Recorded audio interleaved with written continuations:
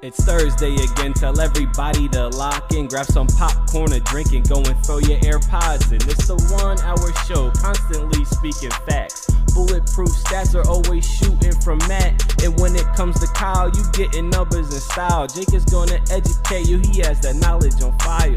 Players, step your game up, don't be sluggish or lazy. Or Jimmy J might hit you with a shaky baby. Catch him on YouTube or any podcast platform. Breaking all the news down like Shaq does the backboards. No hot takes, this is where the hottest debate's at. Now kick your feet up, cause it's time for straight facts.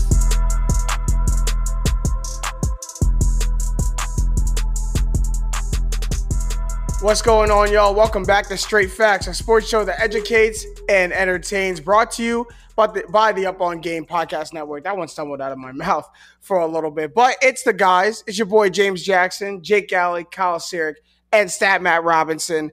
We are now officially in the NFL offseason. Football's over. I think I saw the calendar today. What was it? 204 days or something like that. Sounds about until right. the start of the NFL season. It's going to be a long journey, gentlemen. You know what's crazy, and I think we might talk about it a little later, is that usually we're like, we're heading to the part of the year where it's only baseball. Oh, really? How you like nothing? How you like a whole bunch of nothing now? Summer's going to be brutal. So give us another last dance. Drop another documentary. They will. Trust me. We need something to happen. But it's the NFL offseason because not only did the Rams win the Super Bowl, but Jake's ticket hit. So Yes, let's just plug the best bets for a second because that's a big one for you. Take your victory lap, sir. Well, what's crazy is, I actually put real life money on the Rams to win the Super Bowl. Ended up being 50 to win 800. I hedged like a few times against the Rams just to protect myself along the way. So I take back a little less than that. But remember, we also did like our best NFL bets at the start of the year. I gave out Rams to win the NFC plus 850. That one came home too. So just a good year. I didn't really have actually like in terms of long-term bets. I usually have more. But I can't complain, man. How about that one, man? We'll take it. It's on to next year. Someone told me the Eagles are winning next year. That's what I heard. I have that on good authority. And this is what happens when you let Jake go.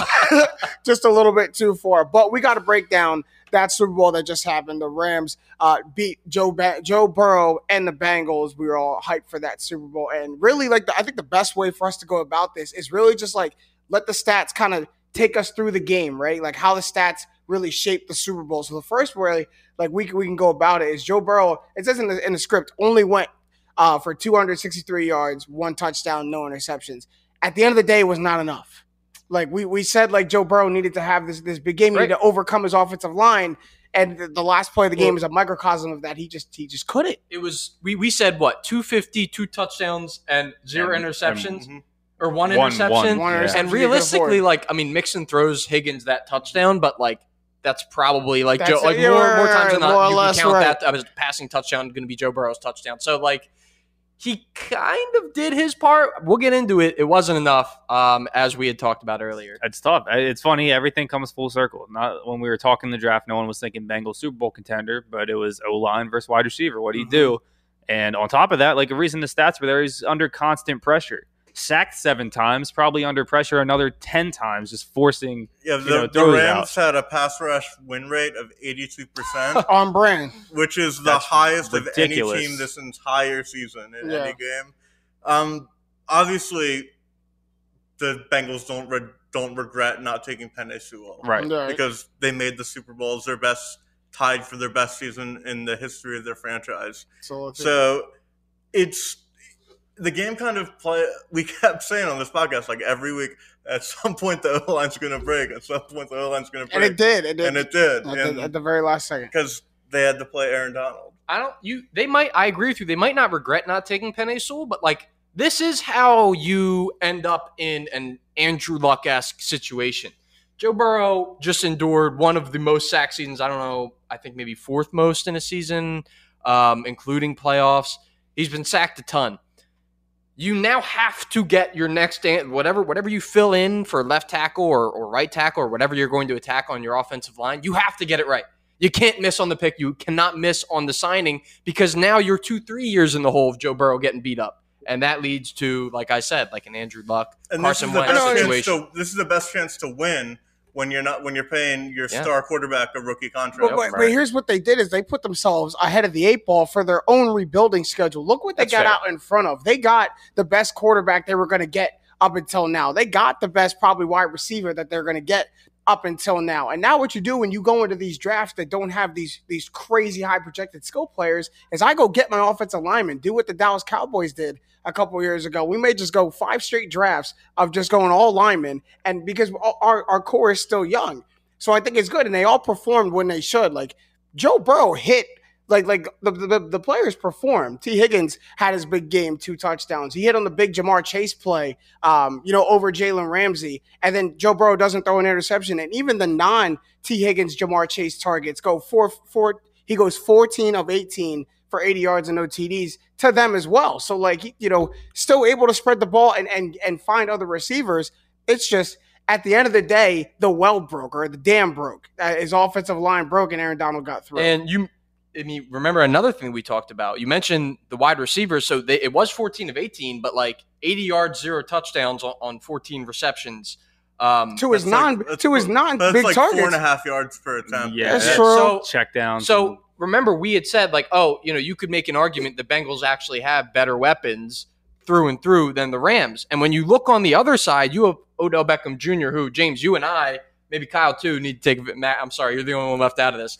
Need to take a victory lap because Odell Beckham showed up once again in a massive moment. Unfortunately, he has that ACL tear, but all the Rams wide receivers had at least 2 catches and at minimum 4 targets, all of them. Yeah. So they were able to kind of step up and show their depth, and that was, I think, another really big swing in the game. And this was a Rams offense that could not run the ball to save their lives. Yeah, nothing. So when I was screaming at the TV, what is McVay doing? He kept just running into the line every single down until the final drive, really.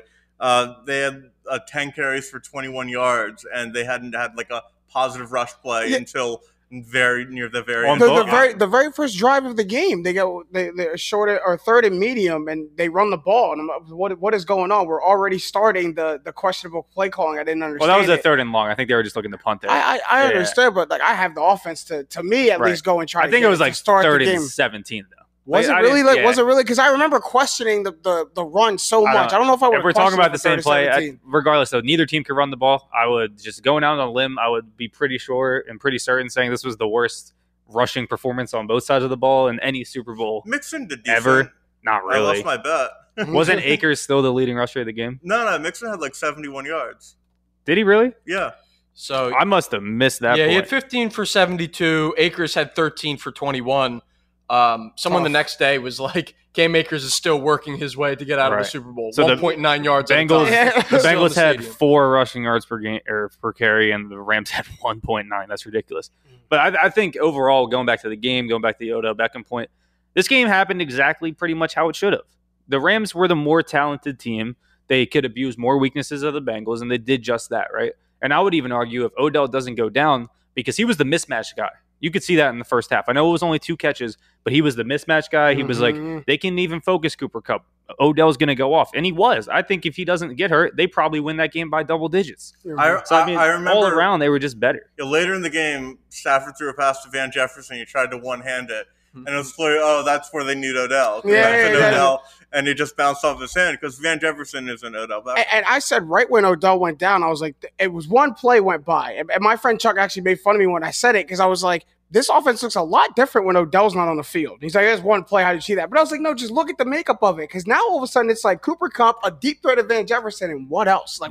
What else is going on? Skoranek or whoever is running around. And I'm very much okay with Cooper Kupp getting the Super Bowl MVP. I think the stats are going to back it up. That's what you're going to be able to look back on and say he had the. I still think Aaron. I was more upset at the moment. Okay, but here's the thing. Do you know how it works? Let me interject real quick because I think this is messed up. The way the Super Bowl MVP voting works is all the guys have to have their ballot in by the 2-minute warning. True story. I mean, true story. That's how it works. What if the game goes overtime? Right? This is how it goes. It's weird. And that's I guess even more to that logic. I guess it's going to have to go to Cooper Kupp. Cooper Kupp, the worst passer rating of any Super Bowl MVP ever. Sure. But listen, Aaron Donald completely like put his stamps all over that game. And there was a moment like that the switch flipped and he understood that I need to go and win this game. I don't know if it was the skirmish on the sideline. I don't know if it was when he saw the Rams try the Philly special and it go completely awry. But there was a point where Aaron Donald said like the offense is sputtering again like they've done for the past 2 games. They're sputtering again. And he didn't wait until deep in the game to start to just completely put it in the defensive favor, and that's what like helped the Rams. That's not going to show up on paper, but that's what Aaron Donald did. I could see him like physically lock in and take that game over. So like Cooper Kupp's going to take the hardware home, but you could see Aaron Donald like to me the most underrated sequence of the game is first play of the second half, T. Higgins touchdown. Then like 2 plays later, bounces off Skoranic's hands and it's intercepted. If the Bengals score a touchdown there, I think the Rams are just completely floundering. And Donald had 2 sacks, once on like when the skirmish happened, and the second was on like a 3rd and 3, or 2nd and 3 that made it like 3rd and 11. And holding them to a field goal there, if they don't do that, I think they lose. And I know the play at the end of the game and the 2 plays at the end of the game, because of stopping P. Ryan and the pressure that forced the game winning completion. Why is P. Ryan in, by the way? That's another story. But like those, something else to get into. Those are the 3 biggest plays of the game to me. You could obviously you can make an argument for the Kupp touchdown against Apple, but I wanted to see. I actually had a tweet ready to put up for our thing about Aaron Donald Super Bowl MVP stat, and they said Cooper Kupp. I was like, oh crap, I need to go get a Cooper Kupp. But it was just someone of that caliber in NFL history deserved that award. And I'm not saying Cooper Kupp didn't. I was just kind of bummed in the moment. Okay. There was a heated debate going around. Not even the one that we're going to get to later. This one actually just popped up into my head. But does this Super Bowl ring put Aaron Donald into Lawrence Taylor air? Yes. He's the best defensive lineman of all time. Tackle. I think I'm ready to say lineman. Like he is able to do pretty consistently. My dad's gonna fight you about Reggie White. I'm an Eagles so fan. you have him Reggie below White. Reggie White and Lawrence Taylor. Don't tell me you have him above Lawrence Taylor. Well, but here's the thing about Reggie White is that and he and Aaron Donald are kind of the same in this regard, where they can go inside or outside, whereas Lawrence Taylor, as dominant as them, he only really he's more of a linebacker edge rusher, like strictly coming off the edge versus a guy like Reggie White or a guy like Aaron Donald, which what makes him so special. You know, Bruce Allen, I know, is up there in terms of sacks too, but like those 2 guys, anywhere Bruce you Smith. put them is say again who? Bruce Smith. Bruce Smith. I'm sorry, Bruce Smith. Anywhere you put those guys on the defensive line, it's going to be a mismatch. So I mean that's kind of an understatement, but yeah, I'm ready to say it. I'm ready. Like what? I'm ready to put him in that tier. I don't know if he's in that tier. Yeah, I don't know if anyone can be definitively better than Lawrence Taylor, especially because we didn't like really watch him play. Like the people who really watch him play is like, man, like it's undisputable. He's a bit like if Bill Belichick won't even have the discussion. If you ask him who the best defensive player, he's like, no, it's Lawrence Taylor. It's like how dare. Well, that's the same reason I'm saying Aaron Donald. Yeah, I mean, who's going to check me? That's true. Like the things that I've seen, but you know, I think watching him take over, like it's so hard for a defensive lineman, a defensive tackle, to like noticeably impact a game and take over a game. And I watched Aaron Donald doing it in the Super Bowl. I don't know if I've ever seen a defensive tackle do that in a stage like that. Ridiculous. Like I've never watched it. 7 straight All-Pros. That doesn't happen in any position. I mean, despite defensive tackle, which is a hard position to stand out at. Yeah, I mean, maybe the hardest. Yeah, like, it's ridiculous. Another Aaron Donald thing is I love the movies making right now, where he's like saying he might retire. The reports are coming out because he needs to get paid more money.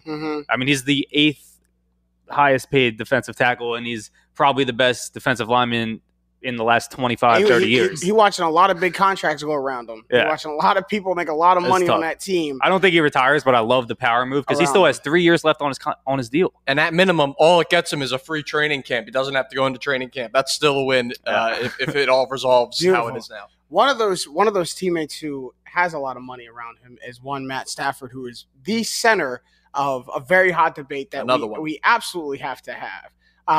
Actually, Uncle Richard Sherman brought it up. So we're going to start with his quote. He first goes in to Matthew Stafford and says there's no measuring stick that makes Matthew Stafford a Hall of Famer. except for being in the most passer-happy offense in the last decade of the NFL. And then doubles down with it with the stats, which is what we appreciate of the podcast. He goes to say no all-decade team, no all-pro, no MVP, only one Pro Bowl, not even an MVP of the Super Bowl, ... Never considered the best in any season that he played. And think of the quarterbacks that he has to play in his era. We don't have to list them. I just have a quick conspiracy theory. I think this is like a sub-tweet about Russell Wilson because he's still mad about the interception. That's pretty, Matt. That's pretty conspiracy. Hole. I don't even. That's rabbit hole. I'm not even. I'm just throwing it out there. I actually like that. I like that. I see it. Anyway, I really don't. But we're not trying to hate on Matt Stafford. We're not going to interject this with that. we're not. No, I just wanted to put that out there. I don't want to have a discussion. It's an angle. Listen. The discussion we need to have right now is Richard Sherman right? Is Matthew Stafford not a Hall of Famer, or do you think Matthew Stafford is a Hall of Famer? If he were to retire right now, I don't think Matthew Stafford's a Hall of Famer. No.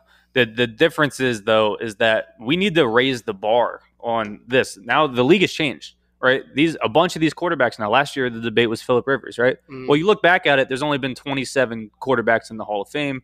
There's 3 you can really chalk in now: Kurt Warner, Peyton. Warner's in. Is he in officially? Yeah. Mm-hmm. So then you have Brady. Peyton's in. Brady, Ben, and Eli. You kind of have to put in, but even Eli was he's going to get in though. I'm so anti. Matt talking him in. He's going to get in. He's in. But that's the barometer. This is what we need to do. We need to raise the standards. It's only really been 4 or 5 guys every decade that comes out, and now the way the league is going, Matthew Stafford is stuck between these generations. Mm-hmm. The Peyton and the Brady's and the Ben was before him, and now you have the Mahomes and all these guys right after him. So I don't think you could say it. And I understand he's going to probably finish like top 7, top 6 all time in passing yards. Okay. Well, Phillip Rivers, Rivers is too. There's a case to be made for the Hall of Fame is not the quarterback Hall of Fame. Right? There's a better case for Phillip Rivers than Stafford. Right. And so, I wouldn't put Rivers in. Now, with that being said, I don't think he's a Hall of Famer. I think he will be. I think he needs 1 or 2 more good seasons, maybe 1 more Super Bowl appearance. I don't even think he needs to win a Super Bowl. And he's in, no doubt, because the stats are just going to be there. But in the fact that Eli Manning has had a 500 regular season win-loss and he's going to get in, Matthew Stafford is under that. He's like 46%. It's on the Lions. That's fine. If he was on a competent team, he'd be a 5. Like if you but that happens. His and Aaron Rodgers' career, what do you think would be their accolades? Because I'm going to tell you, I don't think Matthew Stafford for the bulk of his career was anywhere near Aaron Rodgers. Super Bowls than Aaron Rodgers does, which is 1. And now they have. He would not have an MVP if he was a Packer. Right. Okay. But regardless, I think this is what I'm talking about, raising the standards. How about this for standard? He is top 5. He's currently 4th in yards per game. More than Peyton Manning, more than Brady, more than Marino. You could pick a lot of quarterbacks. And what was that? Passing yards per game. Okay. Cool. That's fine. Okay, and Mahomes will be higher than him. Josh Allen will be higher than him. Joe Burrow will be higher than him. All these new guys are going to be higher than him. The game has changed. You need to up what you're looking at. I'm done with yards as a barometer for the Hall of Fame. What about Joe Flacco has more career passing yards than Joe Montana? So here's what I wanted to get into, because I was going to bring this argument up. He's going to be top 10 in yards, completions, and touchdowns, like bona fide. If he plays 3 more years, he's going to be top 10. He'll probably be closer to 5. Because the Lions were losing by a lot, so he threw like 50 times. I got a little scared, though, bringing this argument up when I'm looking at the list of all-time passing yard leaders. I'm scrolling down. There's a name at number 30. I think I could give you guys. I'm not going to let you guess because we'd be here all day. Number 30 in all-time passing yards in the NFL, Andy Dalton. Exactly. It's a little petrifying when you read that, but understand this. Like, we say the same thing about Mahomes when we were talking about the GOAT conversation. Matt Stafford is on the best team in the NFL right now. The team that just won the Super Bowl in the best passing offense in the league, one of them. Like, he's going to be here for 2-3 more years. If he wins another Super Bowl, we could stop this discussion. Yeah. No. Stafford could become a Hall of Famer. I don't think he is. I think he's very close, is what I will rest on. And I don't want to kind of crap on what Stafford did, because what Stafford did this playoffs is really incredible, because the Rams had no running game the entire postseason, and he led them to a Super Bowl. Mm-hmm. And so you obviously get credit for it. Eli did the same thing in 2011. He carried the 2011 Giants to the Super Bowl too. I don't think one really good playoff run deserves you for the Hall of Fame. But I also don't want to get bogged down into, he has to be this, otherwise why can't we just he was really good? Everything in sports now has to be all or nothing. Right. He's not the GOAT, so he's trash. And it's just no, Stafford's just been a good quarterback and a really good quarterback, and I'm happy for him that he finally won. But like if you just look down, so I broke down starting in 2011. I took out his first 2 years because I didn't think that was fair because he was going to an 0-16 team. So 2011 was Stafford's breakout year. So his passer rating ranking in the NFL, if you just average it out from 2011 to now, is 13th. Touchdowns, average it out, it's 10th. That's a really good quality to have in a quarterback. If for 11 years he's been consistently healthy for the most part, and he's been above average, especially on some really bad line teams. But he also had like Calvin Johnson. Yeah, it's not like he had absolutely no. And was playing from behind. But like at the same time, I get that the playing from behind. He had Golden Tate, who was a good player. Like he had years in Detroit where he had some decent weapons. To be honest, Richard Sherman named a lot of accolades and a lot of stats that are on paper going to hold weight. But I think the part of like the Hall of Fame, and Kyle, you're right, like raising the standard, and the part that he hit is he was never considered the best.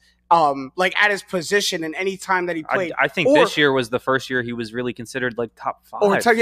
Like no all pros, not even a second team. You never even top 2 like in your position. So like you that really goes into consideration when you're talking about the Hall of Fame. Like for as many quarterbacks as we like don't know or don't think are as good as the quarterbacks we're watching now. At that time when they went in, they were considered the best in their time though. Right. That is a Hall of Fame quarterback. Never won a playoff game. He shouldn't be in the Hall of Fame. That's what I'm saying. Okay. That one's tough. That one we contend. But the last thing I'll say, and then I'll let you go, is also like there's more than just one ballot. Like you could end up being a Hall of Famer, not in your first, not in your second, not in your third, fourth, fifth. Like you could end up going in the latter years, maybe even of your life, end up going in and still end up being a Hall of Famer. I think everyone's talking about him being a Hall of Famer in the first ballot sense or the second ballot sense, which is fine. But Matt Stafford can either become a Hall of Famer with more years of play or just become a Hall of Famer with like statute of limitations of like, hey man, he's like 80, just put him in, man. He won a Super Bowl. I like to think of it like this: when we've watched Matt Stafford play his whole career, we're all of football watching age when his career started to now. At no point did I thought, wow, I'm watching an all-time great. Right. That's true. Which is game-winning drives like 2 years. But Derek Carr does that same thing. And they weren't even making the playoffs in those years. Like those kind of game-winning drive things. That's like what Derek Carr does, and that's the same thing. As like I don't think I'm watching a Hall of Famer when I'm watching Derek Carr. Like the game-winning drives are cool. He's mad clutch in those moments, but like. Here's all I'm going to say. You can be a very good football player and not be a Hall of Famer. That's okay. And we can leave it at this. And Matt, I agree with you. I wish it was that way. I wish with everything in me that Eli Manning would not get into the Hall of Fame. I wish it. I do. Except fate, buddy. That man going in. Exactly. That man was cold twice. So that man was cold twice in the playoffs. You just have to look at it. He is. So does Phillip Rivers. So like now, like I agree with you. It's like a low line type thing. Like if Eli Manning is getting in, that means you have to put these guys in there. You have to put Rivers in. You have to put Ryan in. Exactly. You have to put Stafford in.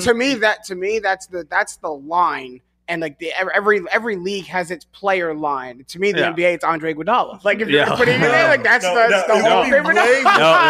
It would be way worse if Iggy made the Hall of Fame than Stafford. Really? Here's the thing. I think way worse. I think we're gonna agree that I think Matt Stafford gets in time. I don't think he's a Hall of Famer right now, but you have to look back at it. Going back to the 40s, when they were first era of the 40s, that's when quarterbacks, or really the Hall of Fame players, were getting in from the 40s. There's only been 27 quarterbacks. It averages out to 4.5 per decade, right?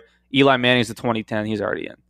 Or it's like you're only going to get 3 or 4 more, right? I think the most a decade. I think the most in a decade was like 6. I think 6 quarterbacks from the 80s got in, and that was the most in a single decade. But you have to understand, Kyle, like. They are going to put more quarterbacks in now because the passing game is more important. And that is why I think they shouldn't. I think the standard is going to get raised. But you have to. We're going to have this conversation every year. We had it last year with Phillip Rivers. We're going to have it with Stafford. When Matt Ryan retires, people are going to talk about it. And I understand you, but I think that's a good point. You have to also understand where the game is. Just like for the NBA, like 3-point shooting is more prevalent. Right. So the shooters are going to start. I understand where the game is, but I don't think they're going to be putting in 9 quarterbacks into the Hall of Fame a decade. I think it's honestly, going to get raised. I would like them not to. So, but with reality, I don't think they will. It also chunks. You can't put every quarterback in the league. Not 5 quarterbacks like all like retire the same year. That's what we're all going to get. Like Drew Brees is going to get in 1 year. It's the playing decades though. It's not just Look at Breeze gets in. Russell Wilson gets in probably. Aaron Rodgers gets in. Eli Russell gets Wilson doesn't get in, and exactly. Stafford and Eli exactly. So there's a point where I think Stafford ends up in the Ryan and the Phillip Rivers debate, and now he has a ring in it. I think he gets in. Yeah, but Ryan he's has not an MVP. there yet. That's fine. Phillip Rivers had 4 or 5 years ago, so top 5 quarterbacks. Yeah. And with Matt Ryan, and those Stafford are their debating points. 1. And Stafford's debating point is the ring. But that's where rings are done. Because if Joe Burrow if Samaje Perine can get a yard and the Bengals go and score at the end of the game, no one's Matt Stafford's not a Hall of Fame. So something completely out of Stafford's hands made him a Hall of Famer. That's what's dumb about using rings as a barometer. I don't think you can use MVPs as a barometer. It's not the barometer, but you can't take rings out of the equation. Absolutely. No, you have to. Absolutely not. How you played when it mattered the most is very important. I think if you have one ring and you have one MVP, exactly one, the ring holds more weight than Matt Ryan's MVP. So it depends on the ring. It depends on the ring. If you want to Trent Dilfer ring. Let's just be happy for Matt Stafford that they did win that game, because that touchdown he missed before he threw the game-winning touchdown, when I think it was Kupp was wide open in the back of the end zone. Mm-hmm. That would have ate him for the rest of his life. Dude. That would have been on Twitter. We can move on. We can move on after this. Stat Matt, Eli going in the Hall of Fame, man. You have to accept that. You have to accept that. You cannot spell elite without Eli, man. You go have to accept that. We will move on to now going back to the NBA, because much like us, probably a lot of sports fans out there, the NFL dominated between the NBA and NFL landscape this year. And now that the NFL is completely over, you might have some catching up to do. And if you do, with a podcast for you, because right now we're going to catch you up with the top things you need to know about this NBA season, or at least the first half of the NBA season as the All-Star break comes up. So the first thing we can start with is, if you look at the Eastern Conference, the top 3 teams of the Eastern Conference right now are what? The Heat, the Bulls, and the Cavs. Yeah. To a casual, that might even shock you as it is. The Heat are a little bit understandable. They have Jimmy Butler. They made a finals run a couple years ago. The Bulls had a lot of hype preseason. They're top 3 is still high, but they had hype. They're living up to it. The Cleveland Cavaliers might have you scratching your head a lot. And that's the team we're going to focus on, because they are a legit team in the Eastern Conference right now. Like we said, third, 35 and 22, been top 5 basically all season. And now, to really validate it, they have not one, but 2 All-Stars in Darius Garland and Jared Allen, who comes in as an injury replacement for James Harden. So props to that team right there, because it's not a fluke anymore. They got Kevin Love re-energized. Right. Kevin Love is back in the lineup now. Right. He was out. He was like, "Oh, y'all are good. I want to come play again." Very impressive is who people regarded as the best player on that team. Colin Sexton got injured very early. They're doing this all without him. Blessing in disguise. You mentioned Garland, All-Star, huge for him. He's playing great. Only 20.1 points per game, and that leads this team in scoring. And I think that tells you all you need to know about the Cavs. Yeah. They're a very team. They're well coached. They're playing well together. I mean, your leading scorer has 20 points in today's modern era of basketball. That's crazy. And they're making in the 90s, that's kind of crazy for a team this good. That's true. And they're making this thing work with the 3 big men lineup. That thing that's crazy that they're doing it with Markkanen, Mobley, and Allen all playing together on the floor. Great defense. Crazy. And on top of that, we know what those guys give you: interior defense. Mm-hmm. The Cavs are the 3rd best team in terms of opponent field goal percentage, 6th best or 7th best against opponent 3-point percentage. I mean, they're really, defense is holding this team together, and the way they play so well together on offense. I wasn't a believer. I also wasn't a believer in the Bulls, who you mentioned. The Bulls flipped me earlier, but the Cavs have flipped me now. It's tough when you look towards the playoffs, but this is the conversation people have been having for 2 months, and they're not going away. They can win a playoff series, and they flip me because they bought in defensively. And for a young team, when you buy in defensively, that's what impresses me, because young teams always buy in offensively. Look at the Hornets, a young team who bought in completely offensively, and they're starting to tailspin a little bit because they can't stop anybody on defense. When you buy in, have the 4th best defense in the league, holding teams to the 3rd worst field goal percentage when they're against you, that is what helps you and aid a young team on the offensive end, because there's going to be nights where the ball's not going in the rim. Right. But defense will keep you stable and keep you at the top. That's why I think the Cavs are where they are right now, is because they've all bought in. Not only are they holding their opponents to really low field goal percentages, they have the fewest fouls committed in the NBA. Mm. So they're being incredibly disciplined about how they're contesting shots and doing it without fouling, which is such a difficult through line to have. what is interesting is, like, I think of this team a lot like when the Jazz, this current iteration of the Jazz, really started clicking with Rudy Gobert and Donovan Mitchell. Mm-hmm. You kind of have Jared Allen is now an all-star. You have Darius Garland, who is an all-star. So, like, they have the pieces. Now, the only thing that I worry about with them is they don't, while they can get it really through anyone, they get offense from a lot of sources. In the playoffs, you kind of need, like, the guy. Right. And I don't know if that's Garland. I don't know if that's LeVert. They're going to find that out in the last third of this season. We haven't really seen it yet. But if they can figure that out, I'll be bought in for them going into the postseason. It's tough. It's really tough to say.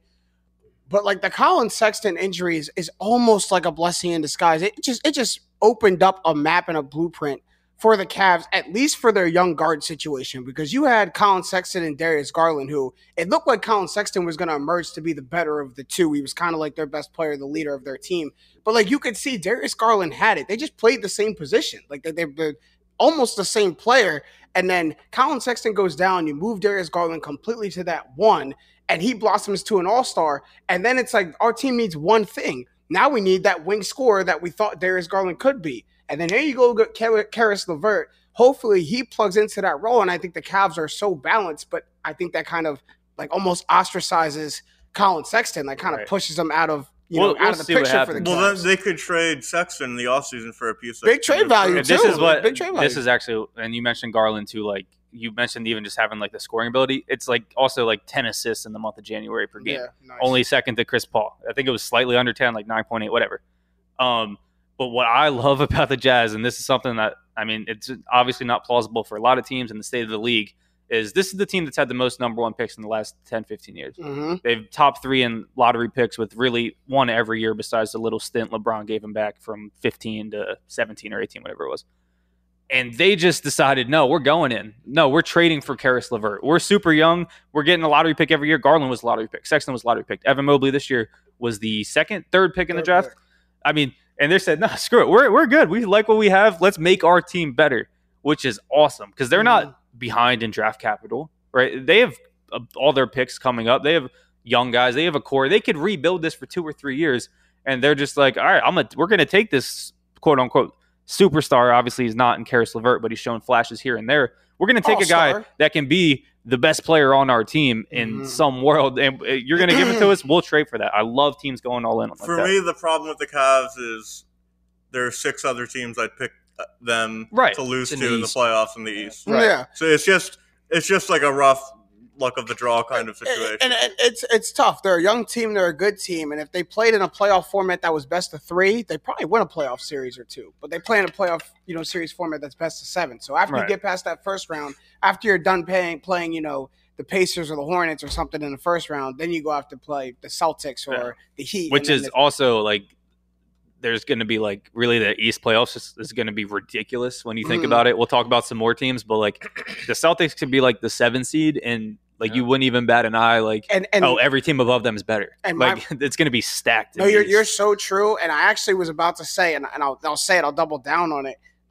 That like I don't think the Cavs stay 3. Like I think there's a playoff push that a lot of teams below them are going to make, and it's going to put them in that 4, 5, 6 category in the mud, in the thick of it in the Eastern Conference. And then you might get lost in the sauce a little bit when these veteran teams start to figure it out and make that playoff push. But to be at the All-Star break, a top 3 seed, like when's the last time the Cleveland Cavaliers, outside of LeBron James, had a positive direction for the basketball team? In the 90s. Mark Price. Right. Yeah, Mark Price. And that was a glass ceiling because, Jordan's over there. So, like, at some point, we're going to get – but so far in this Eastern Conference, like, this is an exciting time for the Cleveland Cavaliers. So, had to hip you to that. The next thing that you probably should know about the first half of this NBA season actually just happened right before this All-Star break coming up.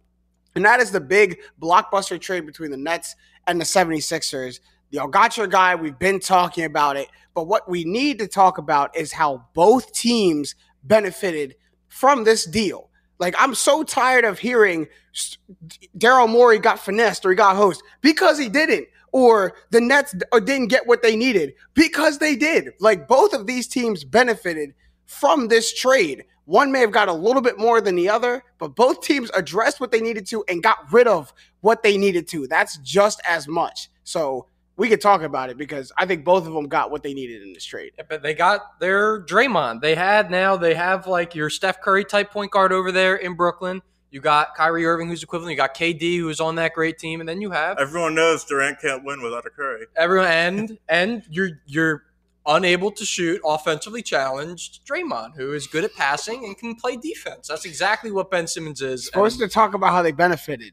It's a great thing for them. They have now an all NBA, all defense level player in Ben Simmons. And then also you have shooters, which I'm not going to say they were lacking, but adding Seth Curry is now a strength on strength. Drummond, I don't know how far that gets you against the Giannis's and the Embiids of the world, but it's a bench improvement. And then you also, which I think is a bigger thing than people realize, is like things were not good there with Harden. They did not want Harden there just as much, maybe not just as much, but similar to how the Sixers did not want Simmons there. Harden was just showing up and playing badly. So I mean, on the Brooklyn side, I don't think it's anything but a win for them. Yeah, I don't think Daryl Morey got hosed. No, he didn't. Both teams got better. Definitely not. Both teams got better. Like, the Sixers have a shot to win the title this year. Mm-hmm. And they really didn't before the trade. And people were talking about, the Sixers should have gotten, like, Malcolm Brogdon and a pick for Ben Simmons. Like, that's how bad it was at points. Buddy Hield and Harrison Barnes. Yeah. Deals that people were mad at Daryl Morey for passing up because it had been so long. Like, we should get Sabonis as a positive thing. Yeah, and we got James Harden. Mm-hmm. James Harden. And it's the perfect mesh with Embiid. And obviously it stinks to see Curry go. And Drummond we'll have to find someone on the buyout market for a backup center like a Robin Lopez or like a Tristan Thompson. You want B-Ball Paul? B-Ball Paul. Not big enough. I like B-Ball Paul. I really like B-Ball. Love B-Ball Paul. Gotta say his name like But that. both teams obviously improved because Ben Simmons does really fit the need of a guy who's going to go all out on defense in the playoffs. Mm-hmm. He's the guy who's going to guard Harden if they play the Sixers in the playoffs. He's the guy who's going to guard Tatum or Brown if they play the Celtics. He's the guy, no one can guard Giannis, but he could shut down Middleton. He's going to stand in front of Giannis. And like, he'll be really good for the Nets until the second round of the playoffs hits. Yeah, I mean, so that's the one thing we know about Ben Simmons, that he's a very good basketball player, and in the second round of the playoffs hits, and he freezes. Yeah. Can we also not forget that the point of a trade, and it really doesn't work unless both GMs and both like teams and owners think their team is getting better. Like, it's how it's supposed to work.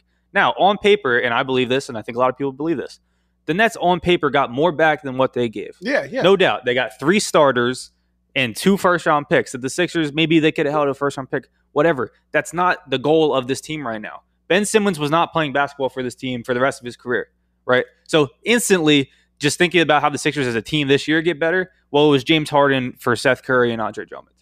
As a team, what you're going to get on the floor, they got better. Now, are they all in now? 100%. Mm-hmm. They're all in. I think Harden's going to come back, even though it was falsely reported that he had to sign his player option. Apparently he didn't, but it sounds like he's going to come back for next year. You have a little window now, 2-3 years. Really, this year can't be a total bust, but 2-3 years to make this work. But people saying that the Sixers got fleeced, blah, blah, blah, blah. Yes, on paper, they gave more than they got back. That's fine. But for the team, for winning a championship, which is the goal of this team, they did not. We talked about how the Harrison Barnes and the Buddy Hield was the best offer on the table. Daryl Morey waited it out, and Daryl Morey won. At the same time, Steve Nash, as the Nets head coach, won. Right? The locker room got better, and he's bringing in a bunch of new guys and more talent for the overall team than just one guy in James Harden. So both teams improved. That's how I see it. I think the Sixers, really, I hope it doesn't come back to bite him in the butt with the Nets, because it could. But also it could come back. They would have lost to the Nets in the playoffs if they didn't make the trade. They might lose to the Nets in the playoffs now. So I had a friend like that made that argument to me. It was, we made the Nets better than us. Like, they were already better than us. No. Like, we have a shot to win a title. We didn't before the trade.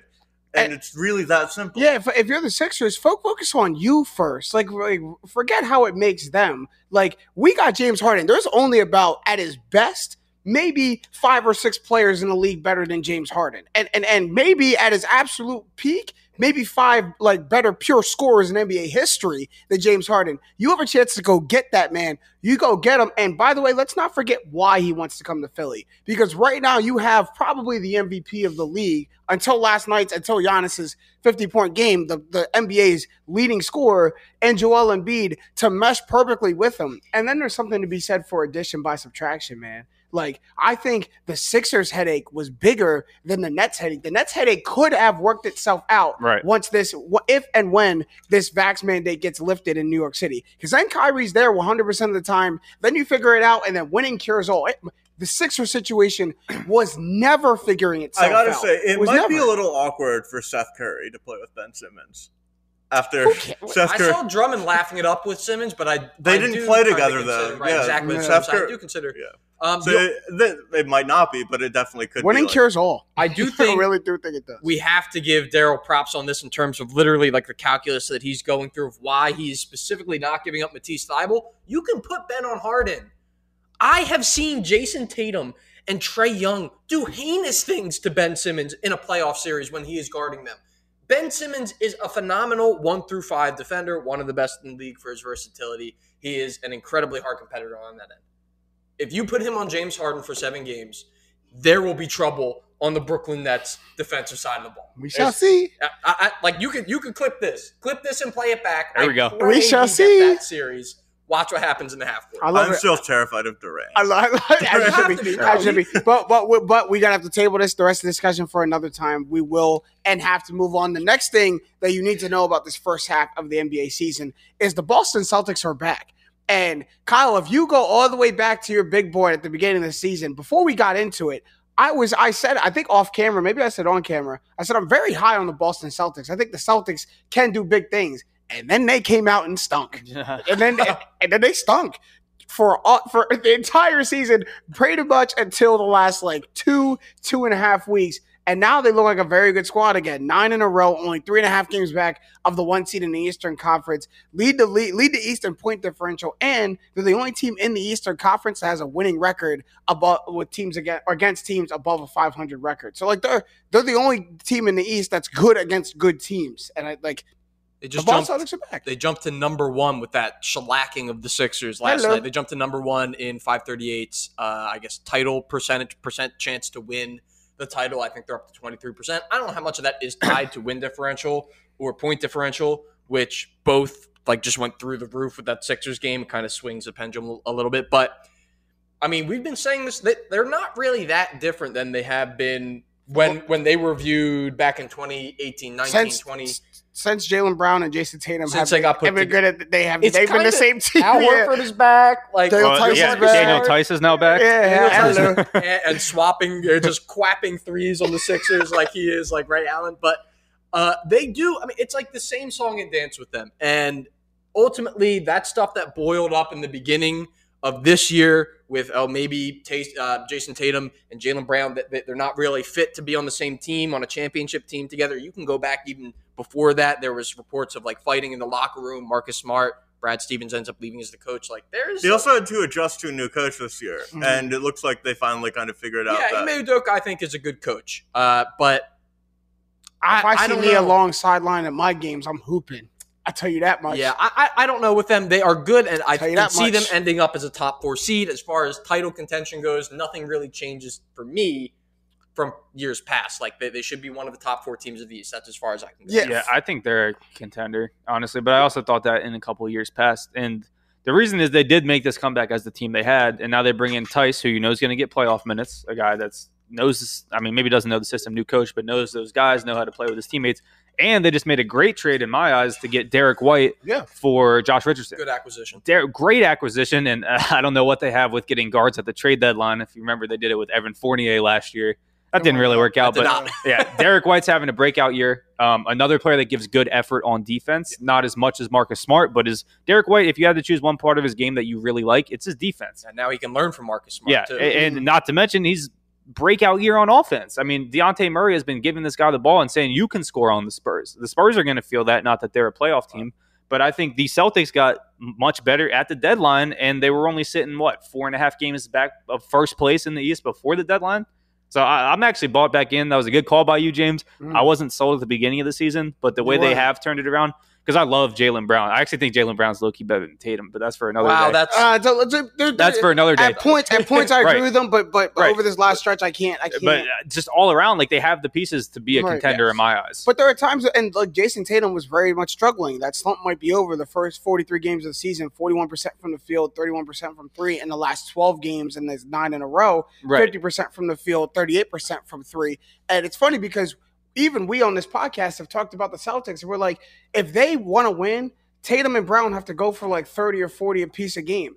And they're like, okay, bet. Like, if that's how we got to win, that's how we got to win. But that's sure. If you can keep that up, the Celtics are contenders. It's just if that's sustainable, because, yes, that's legit the only way they've been winning. Now, Derek White provides a little bit more scoring, maybe some cushion on that. Who knows what Daniel Tice, if he plays like he did against the Sixers, that's a fourth scoring option for you. But for the majority of the time, it's going to be Jason Tatum and Jaylen Brown going off, but they've been doing it. So that's fine. And Tice is not even a starter. Robert Williams still starts. He's a really good player. Horford's in there. I mean, the Embiid stopper. Maybe the Oppa stopper that is Al Horford.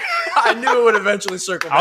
I'll take back my Brown over Tatum, though I think it's a lot closer than other people think. I just watched this man, Jason Tatum, at the beginning of the season miss so many game winners, and then anytime you log on to Twitter, Jaylen Brown hits a game winner, like the next game. So I see where you're coming from. Like, there are times where he has like these crazy spurts, but overall, Jason Tatum could go into to superstar status. But the next thing we'll move on to, the next thing you should know about the first half of this NBA season is not only is Klay Thompson back, but so are the Golden State Warriors for the last stretch of this season and just overall, because for the last couple of years, they've been down and out. They've battled injuries, Klay's injury, Steph's been in and out. They haven't been the same, struggled to even get into a play-in spot the last couple of years. But now they're absolutely just among the top teams in the West and in the NBA. The second best team in the West and have the second best record in the NBA at 42-16. Best home record in the league, 26-5. We know that's a hallmark of great Warriors teams. And since Klay has ramped it up, I like this. They call put this in there. Since he's ramped it up to 25-plus minutes a game, the Warriors are 7-2. He's averaging 18.8, so basically 19 points a game on 46% from the field and 43% from three. And he's closed out the past two Warriors wins with, I think, 17 in the fourth and 15 or 13 in the fourth.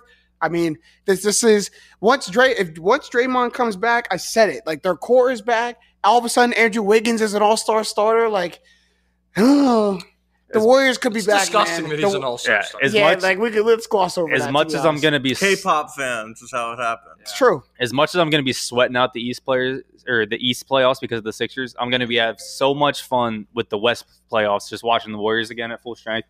We've not seen this in forever. If Steph starts shooting like he used to shoot, because right now he's just like a very good shooter instead of like the big greatest ever. The West is over.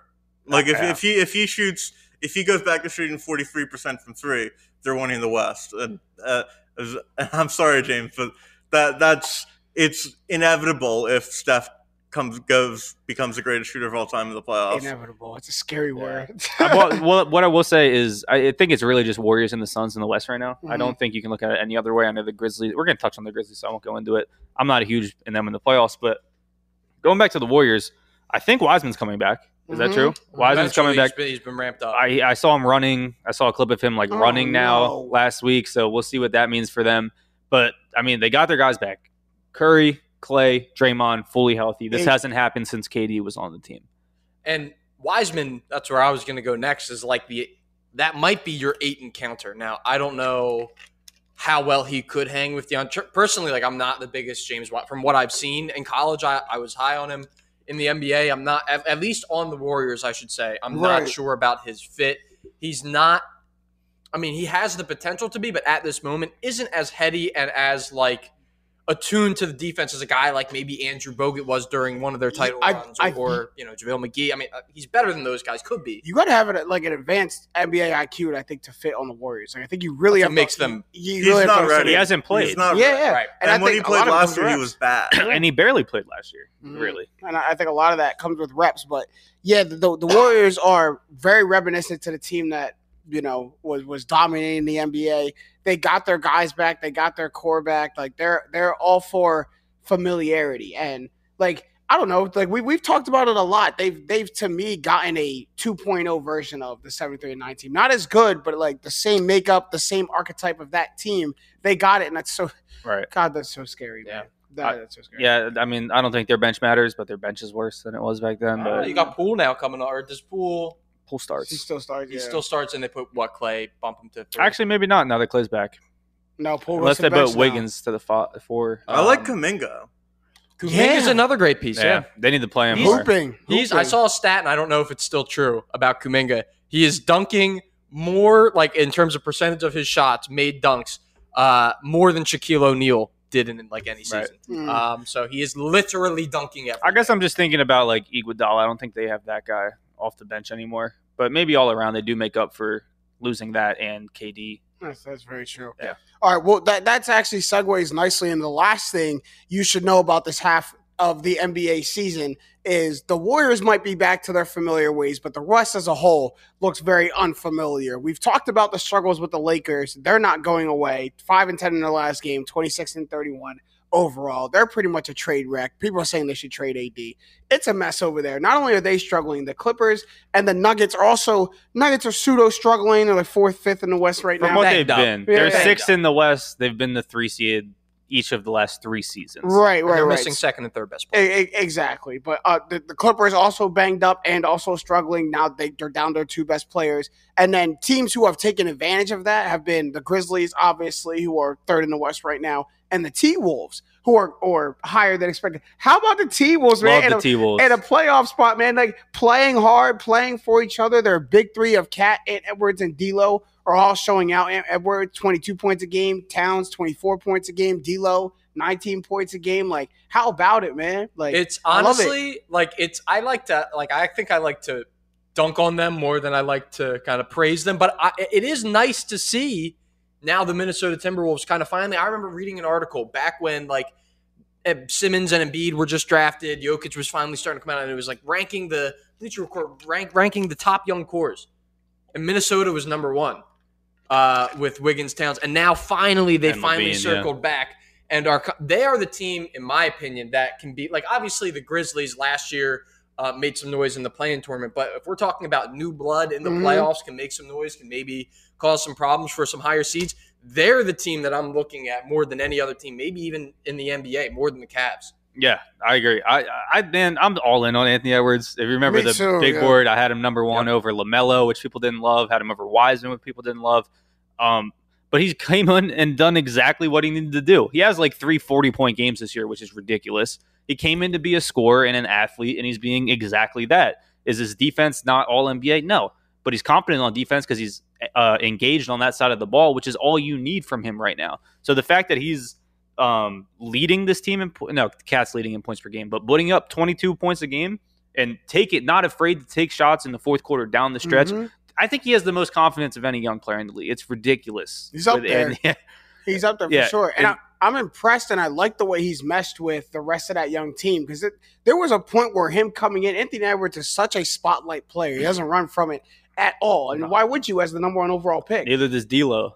But they have a former number 1 overall pick, and some like I was afraid that him coming into that would make Cat kind of look elsewhere. Okay, that's Ant's team. He's gonna go, and for all we know, that could still happen. Like that's just how the landscape of the NBA goes. But they seem to be playing for each other. They don't seem to be like he doesn't seem to be pushing Cat out. He seems to be like elevating and motivating Cat to play more because we have a young guy who wants to come in and play that kind of energizes him a little bit. And all I needed to see is, Edwards wasn't playing this past game, and Cat goes and wins them the game down the stretch. And there's a video that the Timberwolves posted on their social media of the entire walk through the tunnel back to the locker room. And Edwards is screaming and yelling for Cat. He's so happy for him that he went and got the ball and made the game-winning shot and put their team up. And I was like, that's the kind of team that succeeds. That's the kind of young team that plays for each other. They're like, and is genuinely happy that in his absence, Cat went and got him the game. And like it's cool Pat to see. Bev is just a great huge. Veteran presence to have. Contract extension too. Hey now, Malik Beasley is huge off the bench, What putting up odds can I 13 a get game. that Pat Bev and Chris Paul get into a fight in the first round playoff series. Not good ones. I think they make the playoffs. They're the type of team that you can just see getting bounced in the play-in tournament. I hope they avoid it. Probably they could beat Memphis. I wouldn't predict. I think so too. But if they could get to 6, they're literally Memphis is 3. They could beat Memphis. They're the Memphis of last year in my eyes. Yeah, me too. Memphis took game 1 off of the Jazz last year, the number 1 seed in Utah. Like I think this team can take anyone really to maybe not a whole 7-game series, but can fight in any playoff series in the West. When Anthony Edwards got drafted, I was doing the Odyssey NBA podcast. We had on his coach, Tom Crean, and he was like, look, like Anthony Edwards, his ceiling could be like Dwayne Wade. Like he has the same build, same skills as Dwayne Wade. I think that was my comparison in the big board. What is crucial for him is, though, what he said is he has to be in a competitive, like good competitive basketball environment. Mm-hmm. That's what Minnesota is now turning into. So like I think out of nowhere. Right, exact complete script flip. And you know what? Good for them. Good for them because they really haven't had much to cheer about in a long time. Gotta love it. That right there, in no order, were the 5 things that you probably need to know about this first half of the NBA season if you weren't paying attention. So I'm glad we got everybody caught up to speed because, you know, it's time for the NBA's basketball season officially now. No more football to lean on.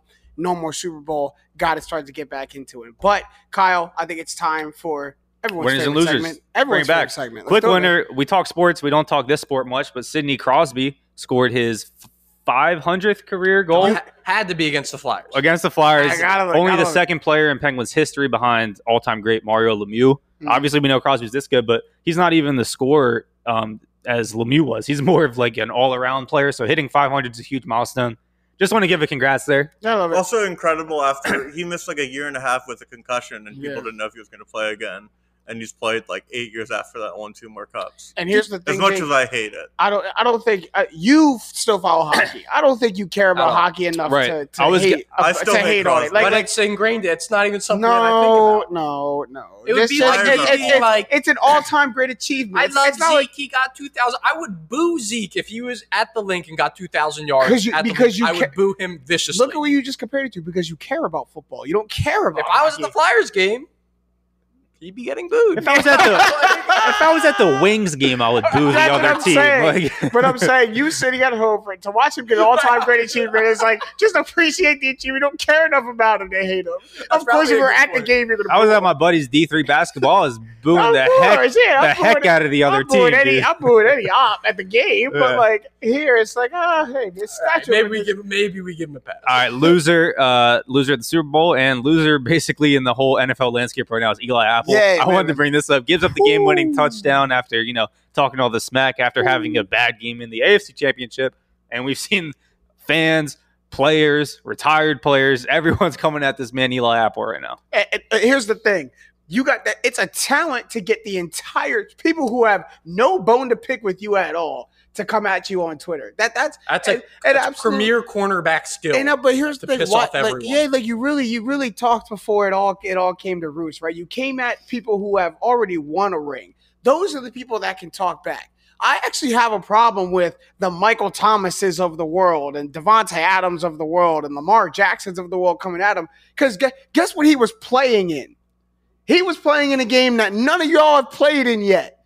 So don't come at Eli Apple because he's playing in the Super Bowl. I get it. I get no problem with it. I get it that he wasn't the reason the Bengals were playing in the Super Bowl. But you're literally tweeting at a man playing in a game that you hope to one day be playing in your career. Tyreek Hill, McCole Hardman, they get to talk back. And the guys who played in the Super Bowl, they can talk back. They can laugh at him. Michael Thomas, I don't want to hear a peep, oh slant boy. Like you were. I don't want to hear a peep out of you. Lamar, I don't want to hear a peep out of you. Eli Apple shielding a lot of criticism from the Bengals defensive coordinator. When you're one-on-one with Cooper Kupp, no help. And your defensive coordinator see Eli Apple one-on-one with Cooper Kupp, Super Bowl on the line. You got to call timeout. You just got to do it. It's like the NBA.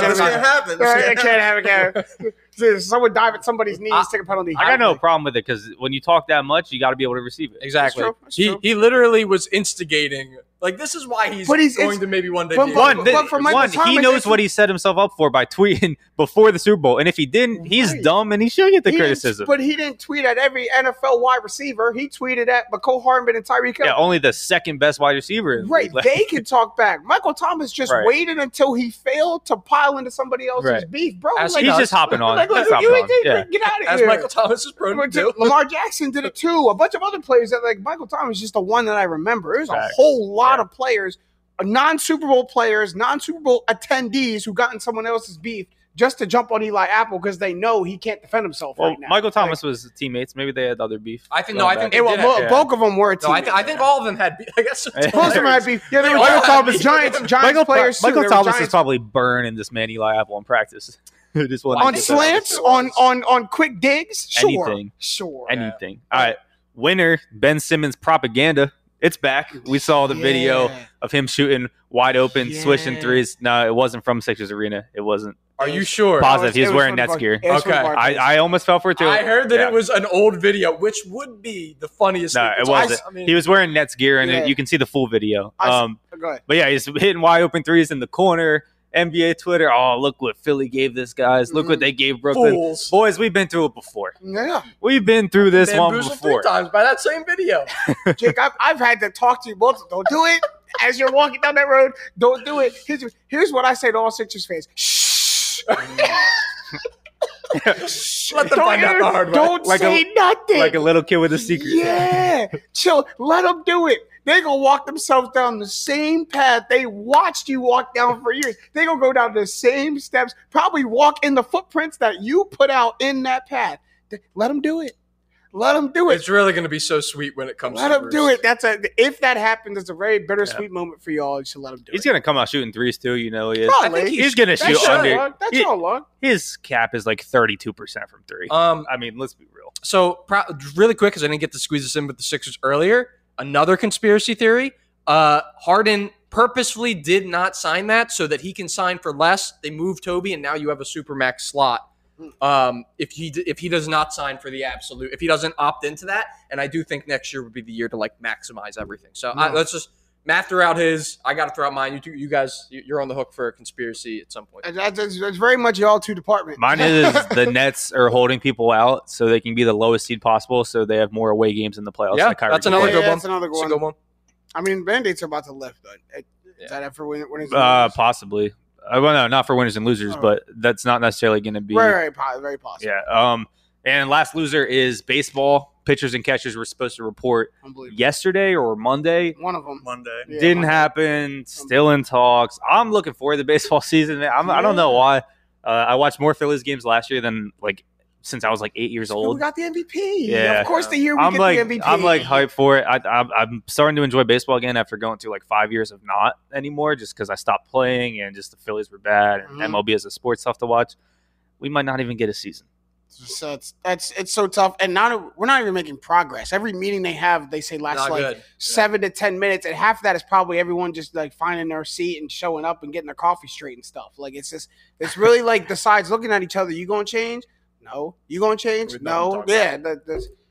I hope As long as they don't keep have the a- car running. As long as they don't have a Kevin Garnett. I don't know if you remember, there was reports that things were going well until Kevin Garnett started shouting at there's. You should. I'll look it up and show you guys after the episode. But yeah, it was- Kevin Garnett being an NBA PA negotiation. Imagine Chris Paul being like, "Now Kevin, now Kevin, now Kevin." right, they just tried Kevin Garnett. They said they're not going to give him what he wants. You're in trouble. Oh man! Well, you guys looking forward to baseball season because Yeah. Summer baseball. you made a good point.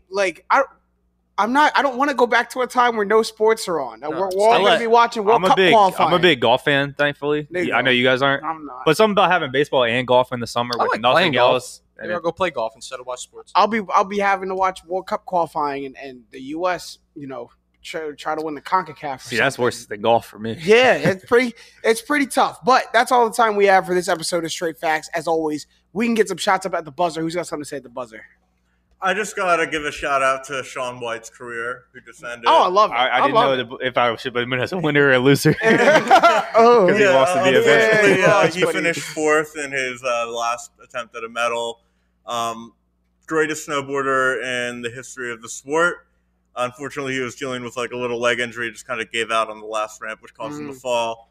But he inspired. So he is literally the Tony Hawk of snowboarding. They made a video game called Shaun White Snowboarding because of Shaun White. That game was fun. Iconic status. On the little and his red hair and his Mountain Dew interview.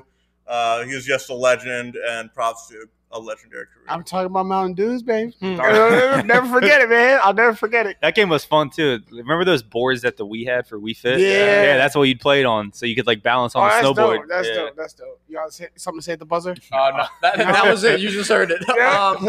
The only thing I have to say, I don't know if you guys have been playing this game, Wordle. Have you ever heard of Wordle? Yeah, I've been heard it over Twitter. I heard it. Jake, naturally, it's the latest craze, so.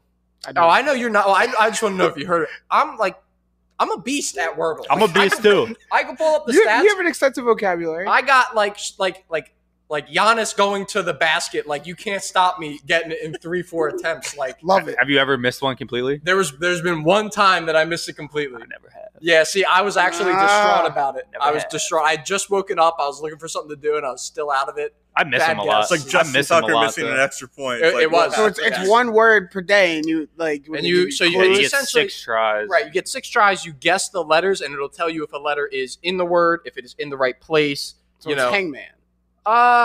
In a way, kind of, but you're guessing an entire word. If it's Hangman, we might have got it. If it's Hangman, it's not Hangman. But. It's Hangman to me. And I'm going to go dominate this thing. But what I have to say real quick at the buzzer, I actually have 2 things to say, but the first one's really quick. They actually do have to center around the James Harden and Ben Simmons trade. The first thing really quick what I want to say is mental health is real. Mental health is real in athletes. It's real in men. And I don't think it's fair, and I think it's just as disgusting to pretend to be an advocate on mental health and use it as a way to bash Ben Simmons. I see a lot of people in the media, a lot of people talking on Twitter, on Instagram, where have you, where I've never seen you or heard you speak up for mental health before, never heard you be an advocate, but all of a sudden now you want to use it as a way that Ben Simmons lied to the Sixers and stuff. There are plenty of reasons to bash Ben Simmons and what he did with the Sixers without touching his mental health. So I don't think we need to speak on it. The second thing, and the main thing I want to focus on, is I don't understand how Ben Simmons has become the darling of the media and James Harden has become the bad guy. What? He doesn't wear the red, white, and blue. They don't have a reason. He's not part of the narrative anymore. No, that's the first time I've ever actually seen it happen. Yeah, I thought you guys were really just crazy, but as soon as Ben Simmons got away until Brooklyn, all of a sudden, he's the extremely good player and the blessing for the Nets. And now all of a sudden, James Harden was rolling his eyes in the huddle when they were calling plays for KD. And he was, who rolls their eyes when KD gets a play called for him? That's Kevin Durant. Of course he gets a play called for him. And they played together in Oklahoma City. I don't. So now all of a sudden that James Harden being the scapegoat, being the bad guy, let's not forget national media, Sixers media. Don't let it fool you. Let's not forget the crybaby circus that Ben Simmons pulled to get out of the Sixers. Let's not forget that Philly was James Harden's first destination to begin with. He gave the Nets a try, but I don't blame him for being like, man, I knew Kyrie wasn't going to be able to play. I knew he was going to stay. I'm going to Philly. My favorite is people, James Harden's come up short in the playoffs. Have you looked at Ben Simmons? He gets farther than Ben Simmons. He might go short, but it's farther than Ben Simmons. Look, we love Chris Paul here, but if Chris Paul stays healthy, they beat the best team of all time in the playoffs.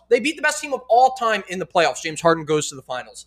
But this is great strides. No, it was alarming. It was crazy. Overnight. I know where you're going with this. He's been giving me spurts of this all week. James is about to start rooting for the Sixers low key a little bit. I see it. I've been trying to get him on board for years. And I was the Harden trade. You saw how excited I was for that trade. I think that's gonna be the best duo in the league. I hate the fact that Ben Simmons gets let off coddled and easy for what he did. I saw it firsthand. The cycle begins. Wait till Embiid plays against this man on the court. Dude. Embiid is going. Whoa, we don't have to get into a larger discussion, but that was just my at the buzzer. It's I see it, y'all. I've never seen it before, and I see it now, and it was very alarming. But that's it for this episode of Straight Facts. This was a really good one, man. I really enjoyed this one. I hope y'all did too. Shout out to everybody out there listening. Shout out to Up on Game and everybody associated with it. But for my guys, Jake Galley, Kyle Sheeran, and Stan Robinson. I'm not doing it. I'm James Jackson. These have been the facts. Straight up. For whoever wants to say it.